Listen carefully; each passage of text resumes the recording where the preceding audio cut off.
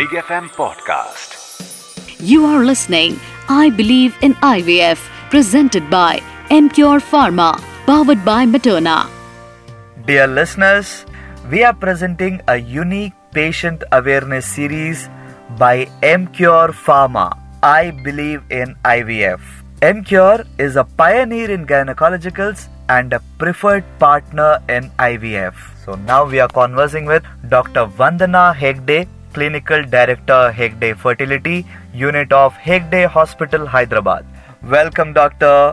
Doctor, may I ask you about you? Where do you belong? Where did you study? And how is your experience working in IVF? What are the unique services you offer to patients? Yeah, hi Pradeep.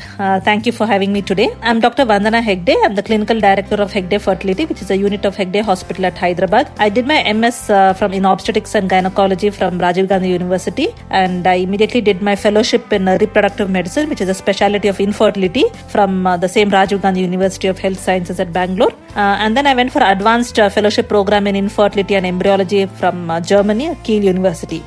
So I established this Hegde Fertility Center in 2010. At Hegde Hospital, and today we have about 4 branches in the city catering all to fertility treatments. Dr. 25th July marks World IVF Day. Can you please explain us what is IVF and what was the most challenging case you have come across till now? An understanding of natural conception is essential to understand IVF.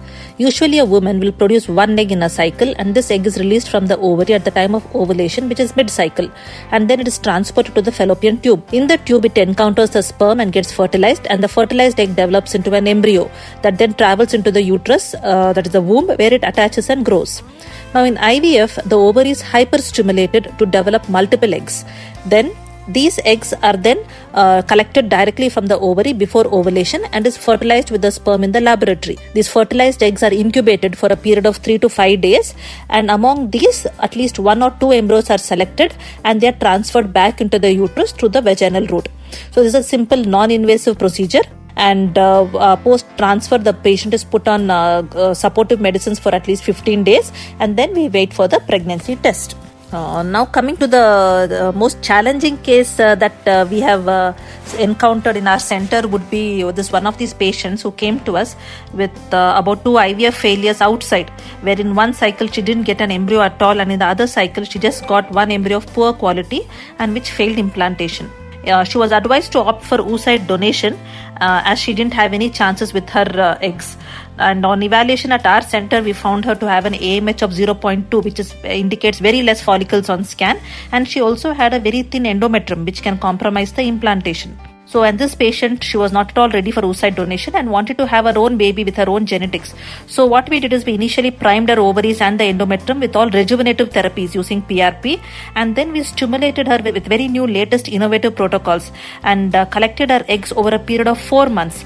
So we did stimulation and collected cycle by cycle, and we in fact got 4 good quality embryos over these 4 months, and out of which we transferred 2 of the embryos, and she conceived on her first transfer with us. Why are the patients of IVF increasing in India? What is the most common myth you have heard amongst patients with regards to IVF?